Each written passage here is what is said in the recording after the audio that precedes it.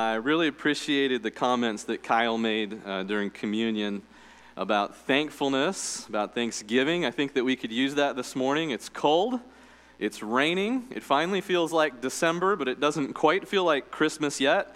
And you get to church thinking, good, I need a nice, uplifting message that'll be just like a cup of coffee for my soul. And then you see the sermon title is called, You Will Have Trouble. And so you're thinking, maybe I shouldn't come back to church later, but you should. Trust me, for one reason, as Kyle pointed out, sometimes in our moments of greatest frustration we find thankfulness. But also, we're going to be reading from the words of Jesus today, and you will have trouble, but he has some more to offer. And so I invite you to turn to John chapter 16, and we're going to start reading there in just a second. But first, we'll have a word of prayer. So turn to John 16 and bow with me for prayer, if you would.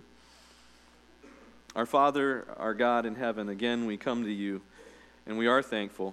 As Kyle just put on our minds a moment ago, some of the worst moments that we've ever experienced are moments that we understand how grateful we are for what we have.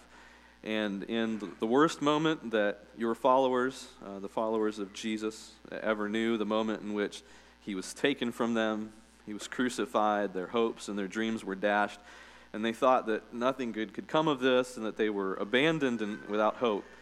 The greatest moment in human history was just beginning and came to its fruition 3 days later. And God, we live in this reality now where we know the resurrected Jesus. And we have the gift of the Spirit in our fellowship. And so, even though we know that in this world we do have trouble, we thank you. We thank you for the Spirit. We thank you for the words of Christ. We thank you for the Christian community. And we pray that you would be present with us today as we study from your word. In the name of Jesus we pray. Amen. Okay, so we've been, for the last 3 weeks, this is our fourth week now out of 6, talking about a spiritual survival kit. And we've been studying out of the Gospel of John, chapters 13 through 17. So Todd Miller, our youth minister, started this for us 3 weeks ago. And then I took it up the second week, and then Todd again last week, and now you'll have me for this week and next, and then Todd's going to conclude this on the 18th of December, the week before Christmas, as we wrap up John chapter 17. And so about this spiritual survival kit, why are we calling it this? Well, because these disciples are about to face a disaster they don't even see coming. It's the night before Jesus' crucifixion. And I was thinking as I was getting ready to share from this passage this morning in John chapter 16, about that phrase that you've probably heard used many times in communion talks over the years. You've heard this phrase used, on the night in which he was betrayed. Don't a lot of communion talks start that way, right? On the night in which he was betrayed. And maybe those words lose a little bit of their power because we've heard them so many times, and so they kind of just, they go through our head in the one ear and out the other. But think about this. Everything that we're reading from today, everything Jesus said to his followers on this one night that spans 5 chapters, it took 5 chapters to get this all out, this one night talk, is the night in which he is betrayed. And he knows it. He knows that he is betrayed already while he is sharing these words. And so he knows they're really going to need some hope and some help to survive what's coming. And Todd said this last week about the life Jesus wants for you and me. What Todd said was Jesus wants us to thrive, not just survive. And so I want you to think about this for a moment, because talking about spiritual survival, about what we do whenever the worst happens, about how we respond when something surprising and devastating comes, this isn't where God wants you to stay, but he does want you to survive it. And if you think about a survival kit, what might be in there? Maybe some emergency tools and flashlights and batteries and water. These things aren't meant to be the very best that you will have for the rest of your life. They're meant to get you through the disaster, the tornado, the hurricane, the earthquake, the flood, being lost in the wilderness. It's not that now because you've gotten lost or you've gone through a disaster that the very best you have for the rest of your life is just the water and the batteries and the flashlight and the survival tool and everything else is gone forever. No, the survival kit is meant to help you get through, to get back to the fullness of life that you enjoy so much. Home, family, friends, a real steak dinner, right? And so the survival kit is meant to be temporary. And so this is so true what Todd said. Jesus doesn't want us to just be in survival mode forever. He wants us to thrive. Jesus actually said this earlier in the Gospel of John in these words. He said, "The thief comes to steal and kill and destroy." You know, our enemy, Satan, and those who maybe work on his behalf, enemies of God, the dark powers in the universe, the thief, it's his mission to steal and kill and destroy, to put you into survival mode. He's the reason that you need the survival kit. But I came so that they might have life and have it to the full. So I came to get you through the disaster and to restore full, rich, deep, meaningful life. And so Jesus is giving them what they need to survive, but not in hopes that they'll stay there, not thinking that you'll always have trouble, but that when you do, this is what you're going to need to get back to the full life I came to give you. Amen, church? Can you say it with some more enthusiasm? Amen, church? Amen. Okay, that'll preach. All right, so here we go. Here's the question. Do the disciples really need this all-nighter? Now, these 5 chapters, starting in John 13 and going through John 17, this long talk is all in one night. And if I were to talk that long this morning, you would all say, we didn't need that much. Not all in one sitting. And so the question is, do they really need this all? These 5 chapters all in this one night. Are they really about to be in survival mode? Well, here's the evidence. While he's giving the talk, we've already covered this, Judas is already betraying him. This is the night in which he is betrayed. And so Judas betrays him. By morning, Peter denies him. The most outspoken and sometimes the greatest boldness of all the apostles denies him. They all, within a few hours, leave him. And this is where we find them in John chapter 20. They wait in a locked house and are afraid to open the door.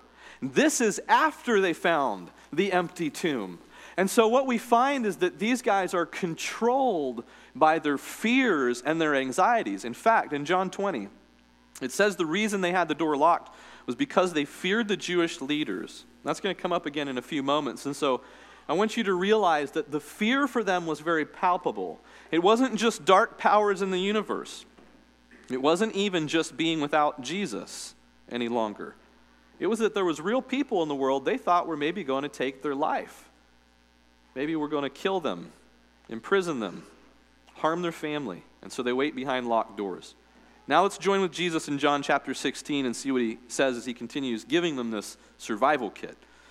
Jesus goes on and he says, "All of this I've told you, that you should love one another, that I'm going to send the Holy Spirit to you, that you should abide in me like a vine and a branch. All of this I have told you so that you will not fall away. They'll put you out of the synagogue. In fact, the time is coming when anyone who kills you will think they're offering a service to God. They will do such things because they have not known the Father or me. I've told you this so that when their time comes, you will remember that I warned you about them." Let's unpack this for a moment. Let's think about what Jesus is telling them is about to happen. The first thing is this. He said they're going to kick you out of the synagogue, and this is kind of an interesting word in the Greek because it only happens in the Bible.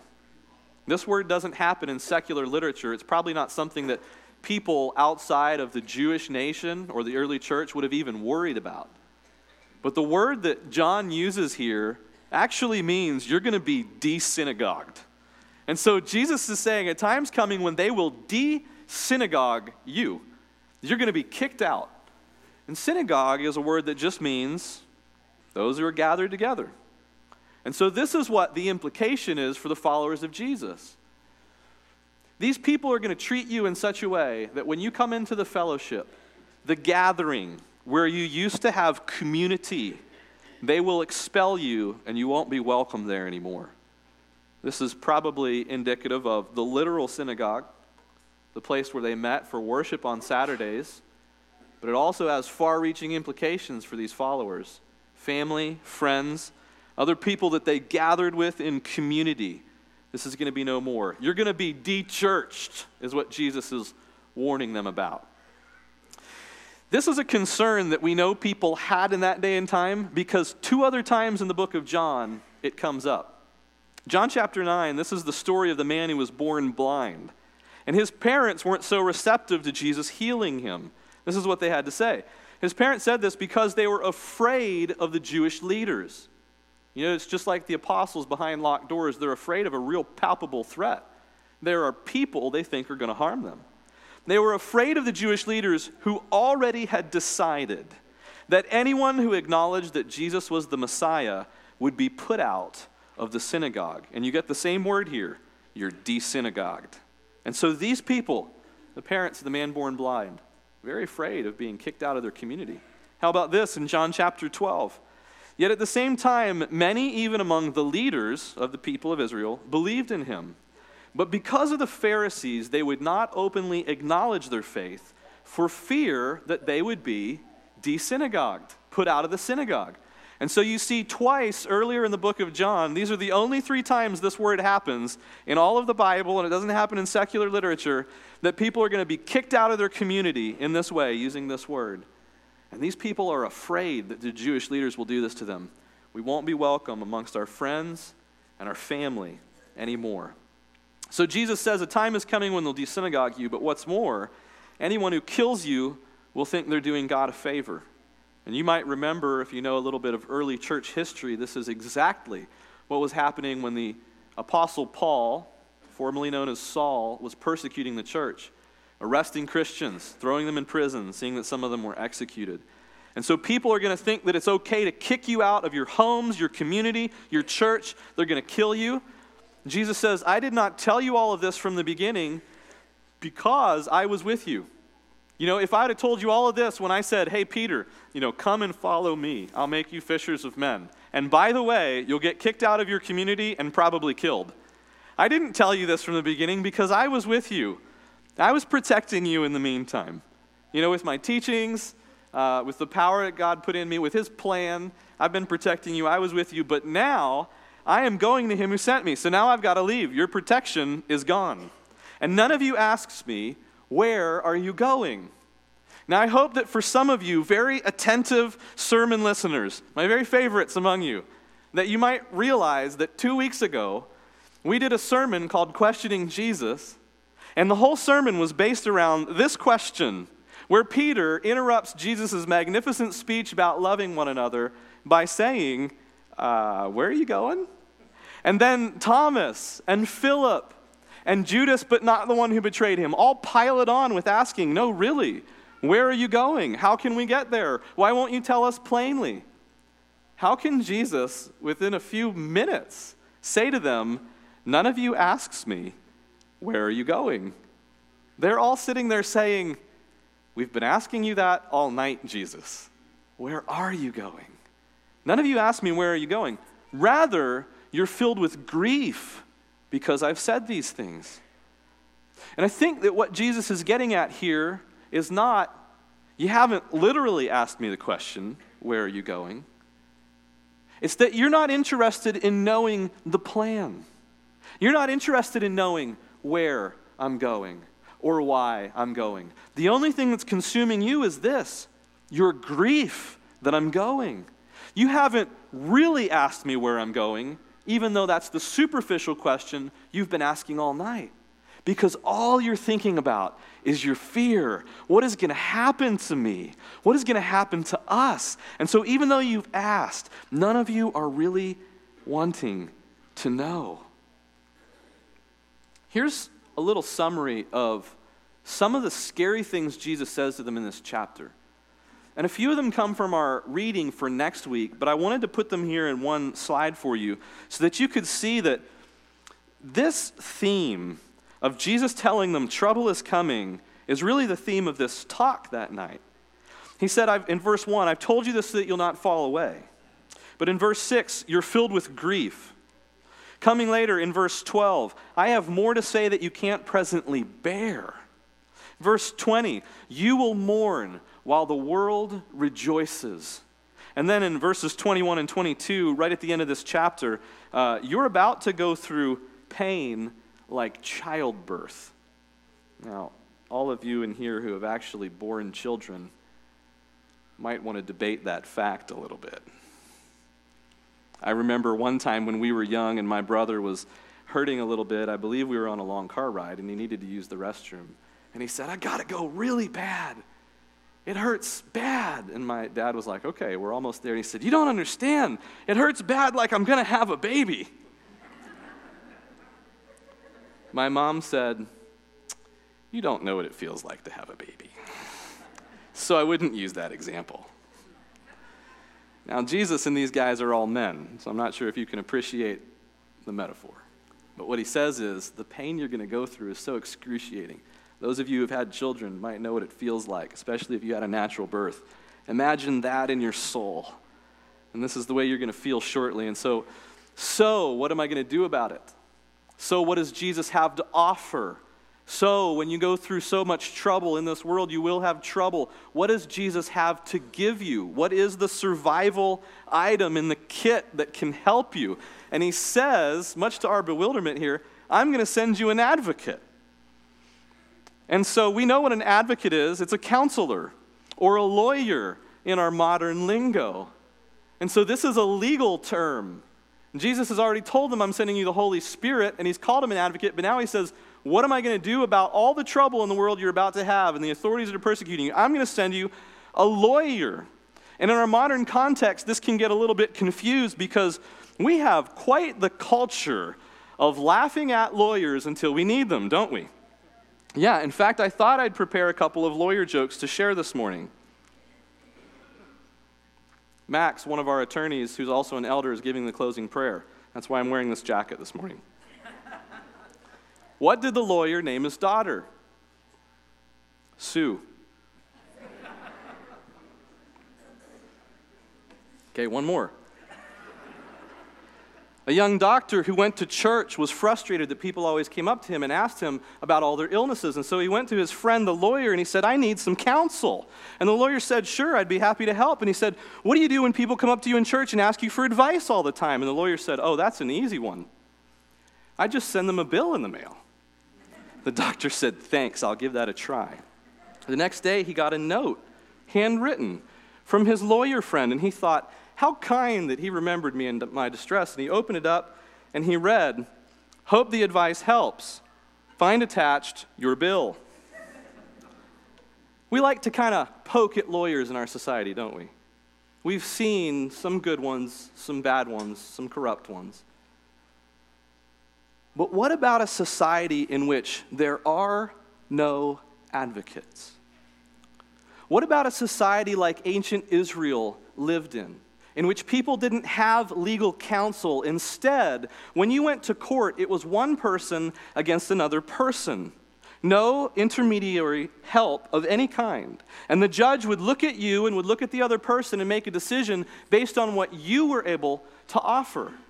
And sometimes friendships did get in the way, and sometimes bribes got in the way. In fact, for poor people in the Old Testament and in the world in which these men, these followers of Jesus lived, it was very rare for a poor person to ever win a legal case because they had no advocates.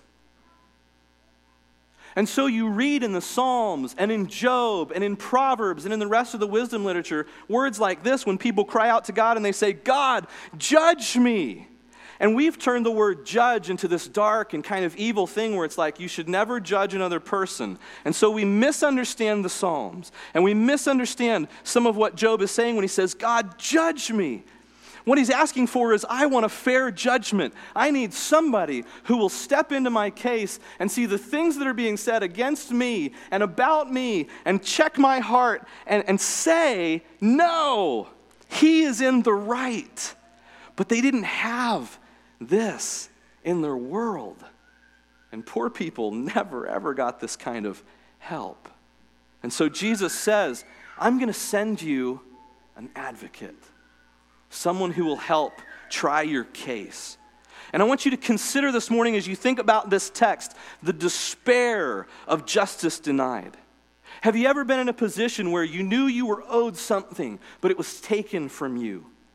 One time, we got ourselves in this silly position where we gave some guys money in advance to cut a couple trees down for us.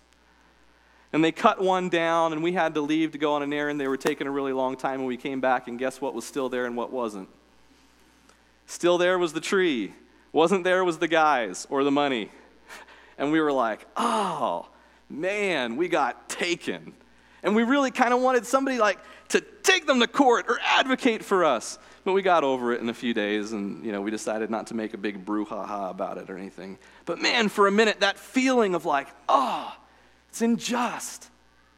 And I don't know what you've been through. Maybe some of you have been through cases like this, maybe custody battles. Maybe some of you have gone through divorces that really weren't fair.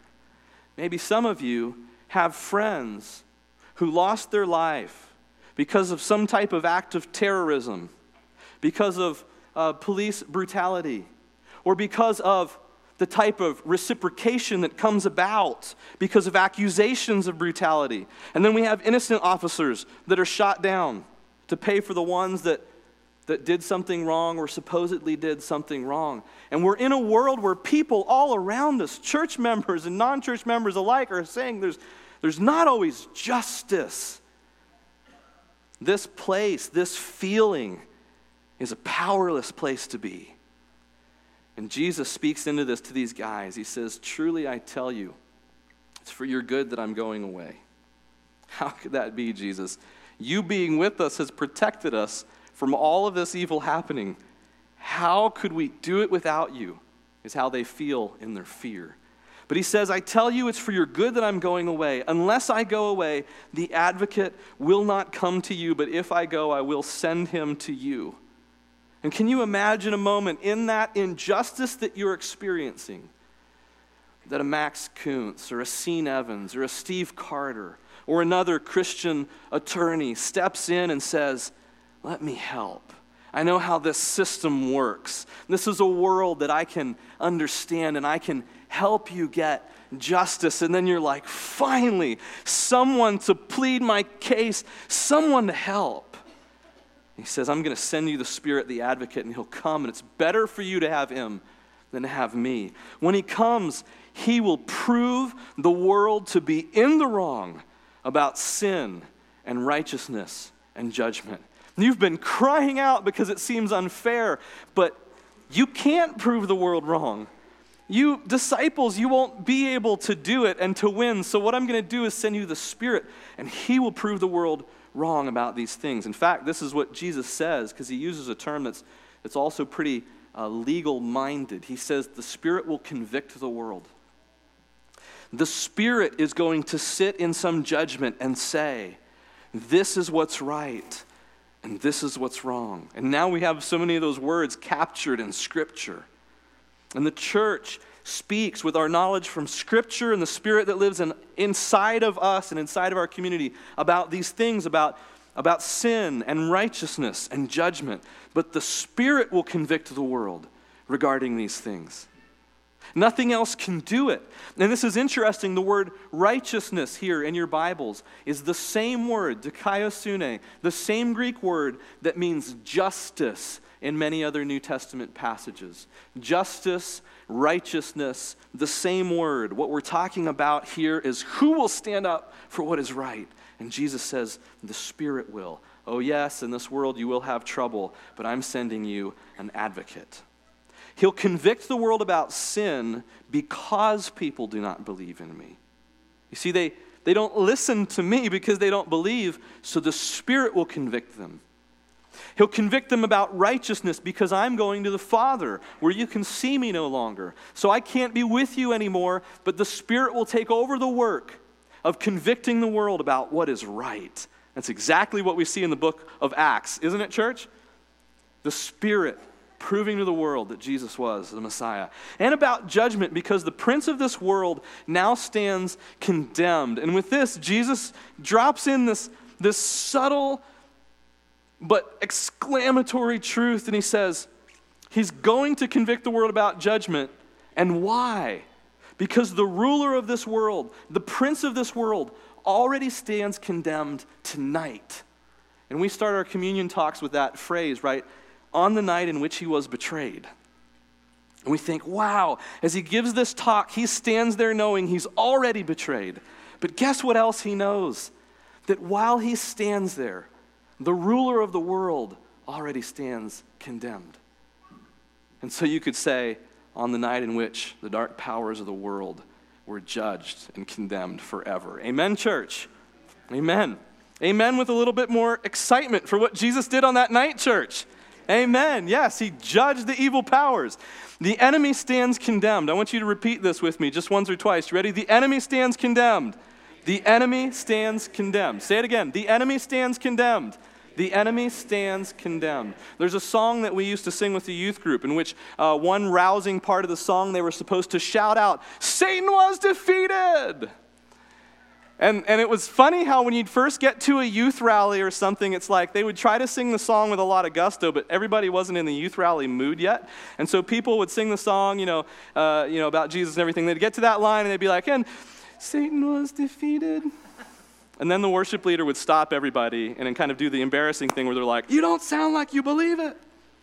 And make them all say, "Satan was defeated." And they'd all go, "Satan was defeated." And then by the end of the weekend, after they had been in the Spirit and in the Word, and they'd been thinking about God and how God can solve all their problems through the Holy Spirit, starting to realize that he has real answers for physical, palpable fears through the Holy Spirit, that by the end of the weekend, the kids are going, "Satan was defeated," whenever we would sing the song. And so I'm asking you guys to say with me with a little gusto, like you believe it, that the enemy stands condemned. Are you ready? The enemy stands condemned. The enemy stands condemned because that night Jesus was betrayed. And so the very worst thing leads to the very greatest thing. Here's how Jesus wraps this up. He said, "When the advocate comes, whom I will send to you from the Father, the Spirit of truth who goes out from the Father, he will testify about me." The funny thing here is that these verses actually came from the chapter before. He says, the Spirit will testify about me. In this court case that you're going through with the world, he will bear witness that what I said is real. But this is what you need to do, church. You also must testify. You also must testify, for you have been with me from the beginning. And so you've seen what I've done. You've trusted me. And so to these apostles, he says, when the Spirit begins to testify, when he comes on you to show the world that this is true and convicts the world, you've got to stand up too. Because I know that by the time tonight is over, some of you will betray me, some of you will deny me, all of you will leave me, and you'll end up in a locked room being afraid. But when he comes, stand up. And I'm going to ask all of you right now to stand with me. Let's stand up again and let's recite this promise that Jesus gave to us, that the enemy stands condemned. No matter what is going on in your life right now, no matter where you're at, what seems impossible in front of you, the night that Jesus was betrayed is also the night that he canceled the dark powers of this world and condemned them forever. And so repeat after me. The enemy stands condemned. The enemy stands condemned. Amen. If we can help you with prayer, with baptism, with help of any kind, please meet our shepherds or me here at the front or some of our shepherds in the back. Remain standing as we sing our invitation song.